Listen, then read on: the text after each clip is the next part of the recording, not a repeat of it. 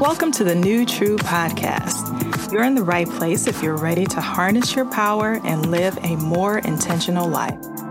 I'm your host, Stephanie Hicks. I'm a clarity coach, and my superpower is helping the everyday woman find and pursue her passion in simple and practical ways. I focus on increasing self-awareness, self-confidence, and self-esteem. Each episode will provide tips and motivation to guide you to awareness, acceptance, and alignment. The goal is for you to stop dreaming and start doing so that you can be your best authentic self, embracing and living your true passion. Are you ready to discover your truth? Let's dive in. Hey guys, welcome back to our communication series. And this is part 3 of our communication skills series. I wanted to talk about some common misconceptions, some common listening misconceptions, and then also talk about some barriers to communication. So we all have the ability to listen effectively in different situations and to different people. However, it is an active process that has to be done consciously, and becoming an active or an effective listener requires practice. There are some common myths or misconceptions about listening, which can influence how we feel and actually make the listening process less effective. One is learning to listen is difficult. Everyone learns to listen from a young age, and throughout life, we spend a lot of our time listening. How well we listen to others will depend on our motivation to listen, the circumstances of the communication, and to some extent, our personalities too. The skills required for effective listening are not difficult to learn. The key to developing your skills in listening is practice. It's worth the effort to learn to listen. Employers consider effective listening a huge valuable trait, particularly in management and leadership roles. You'll also see benefits in your personal and social life too, like deeper or more meaningful relationships with others. So learning to listen is not difficult. I think that we just make it that way because we never really broke down what good communication is. Okay, misconception number 2.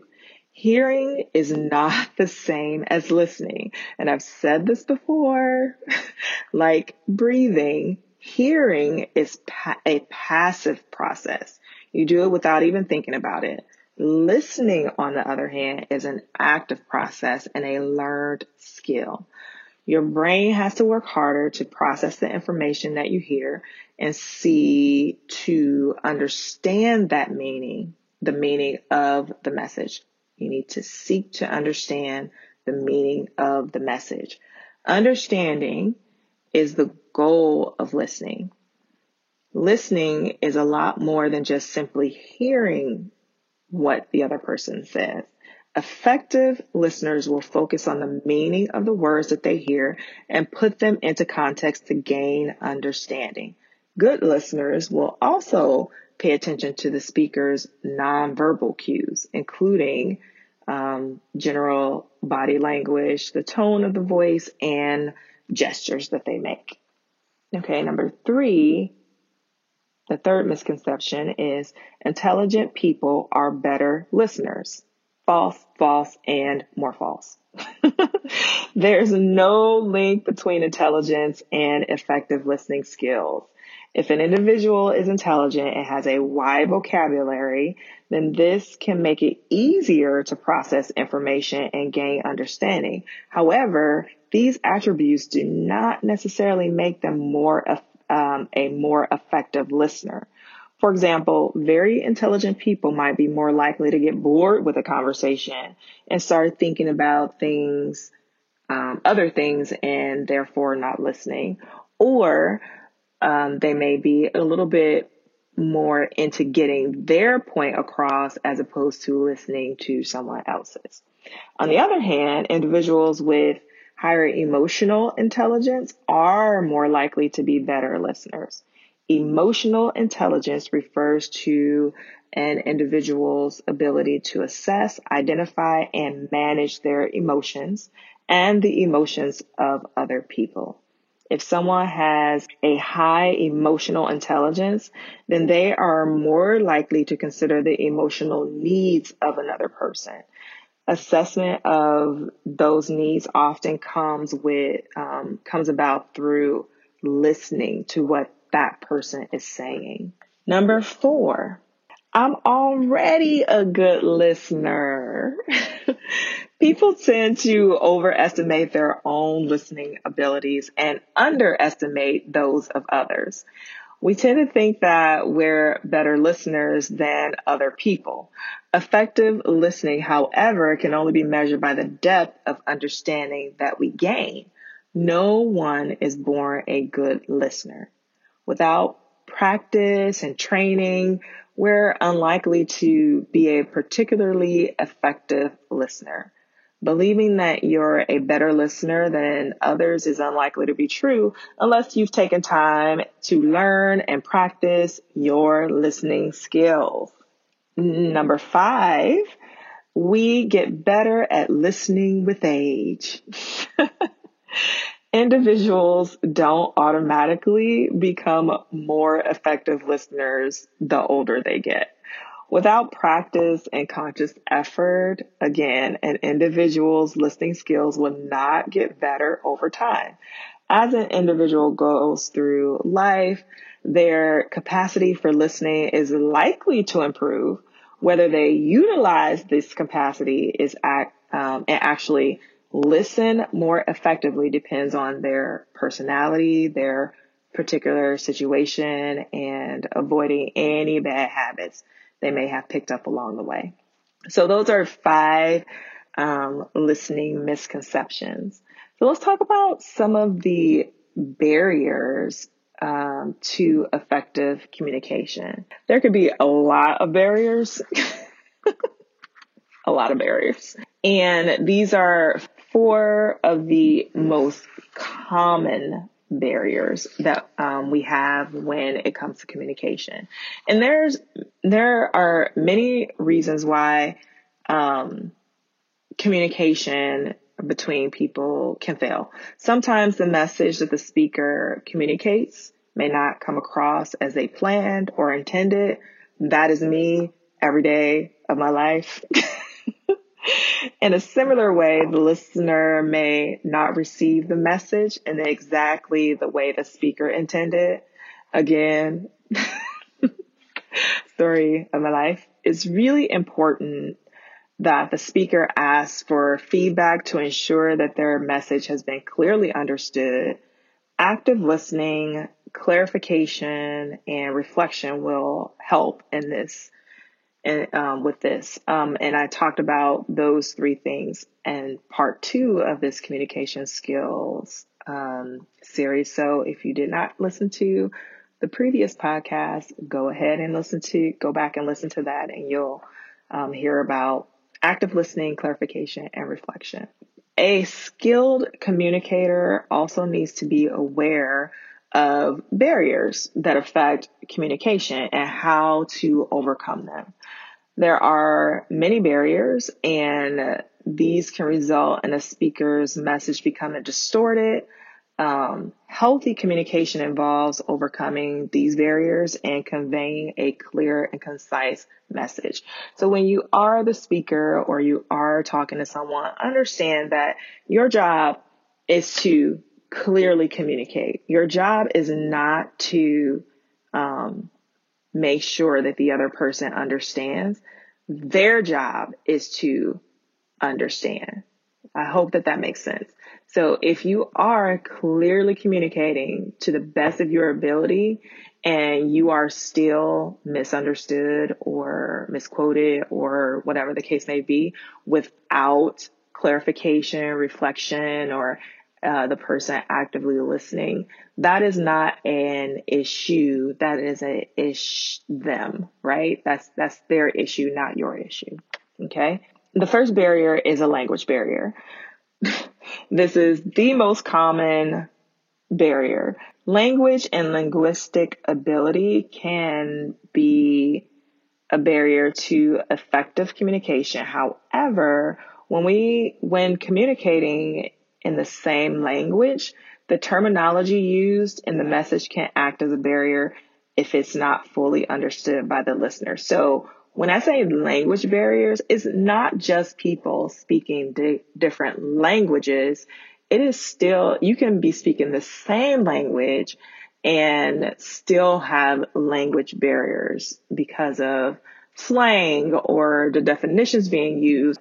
For example, a message that includes abbreviations or special jargon won't be understood by someone who isn't familiar with that terminology. It's good to not use abbreviations or acronyms or anything like that unless you clarify what those acronyms or abbreviations are.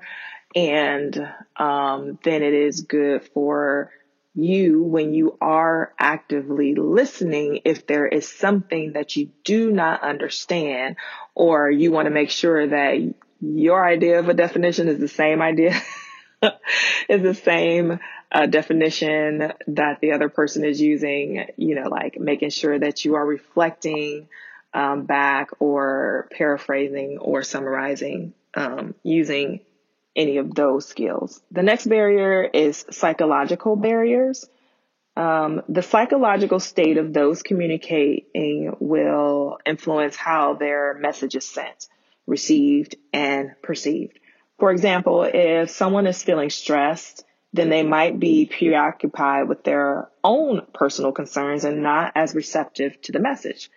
Anger is another good example of a psychological barrier to communication. When we're angry, it's easy to say things that we often later regret, and also to misinterpret what other people are actually saying. Generally speaking, though, individuals with low self-esteem are often less assertive and therefore might not feel comfortable communicating. They often withhold from saying how they're really feeling and read negative subtext into messages that they're hearing. Psychological barriers can result from the listener's physical state. For example, if a receiver with a hearing impairment may not grasp the entirety of a spoken conversation, especially if there is significant background noise. So making sure that, and there are ways to overcome those barriers, but we'll get into that later. Attitudinal barriers. Attitudinal barriers are perceptions or behaviors that prevent individuals from communicating well.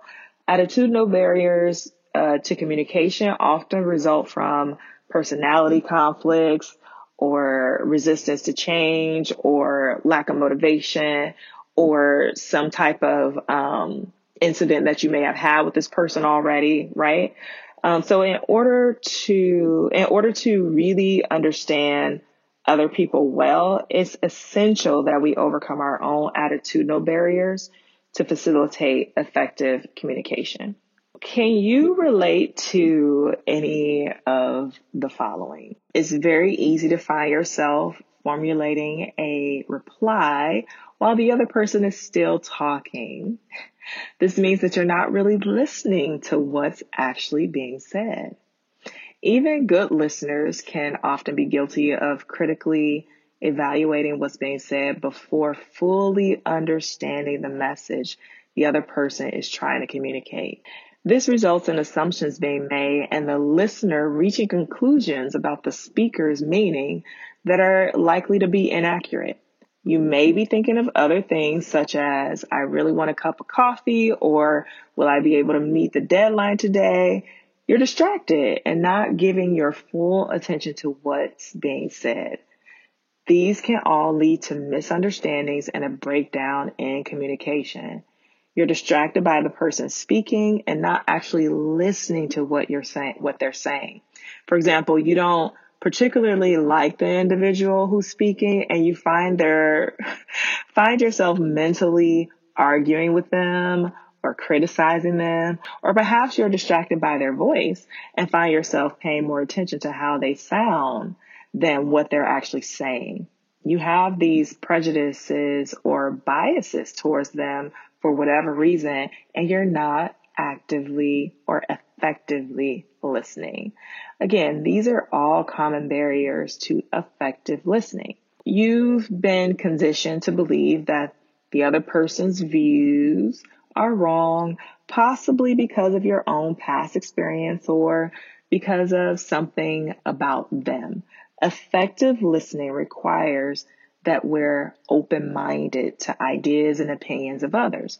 You don't have to agree with them, but choosing to listen to them might help you consider them in a slightly different light and understand their perspective. What about this situation? You're sympathizing rather than empathizing with the person speaking. You're understanding what they're saying, but you're not putting yourself in their shoes. Sympathy isn't the same as empathy. When you sympathize, you're feeling sorry for the other person, but to empathize is to actually put yourself in their position and imagine what it would feel like. Most people have an internal self-dialogue going on and they spend a lot of time listening to their own thoughts and feelings. It can be a challenge to switch the focus from yourself to the other person. Effective listening demands that we quiet our own minds, become open to the views of other people, and empathize with them. So there are some verbal and nonverbal signs of ineffective listening. So if you have found yourself doing any of these, you can make some slight changes to become a more effective listener. Go back and listen to the first part of the series. I give you 10 keys to become a more effective listener. Okay, so here are verbal and nonverbal signs of ineffective listening. And there's nothing worse than when you're in a conversation with someone and they begin to lose concentration or to show you that they're not actually listening.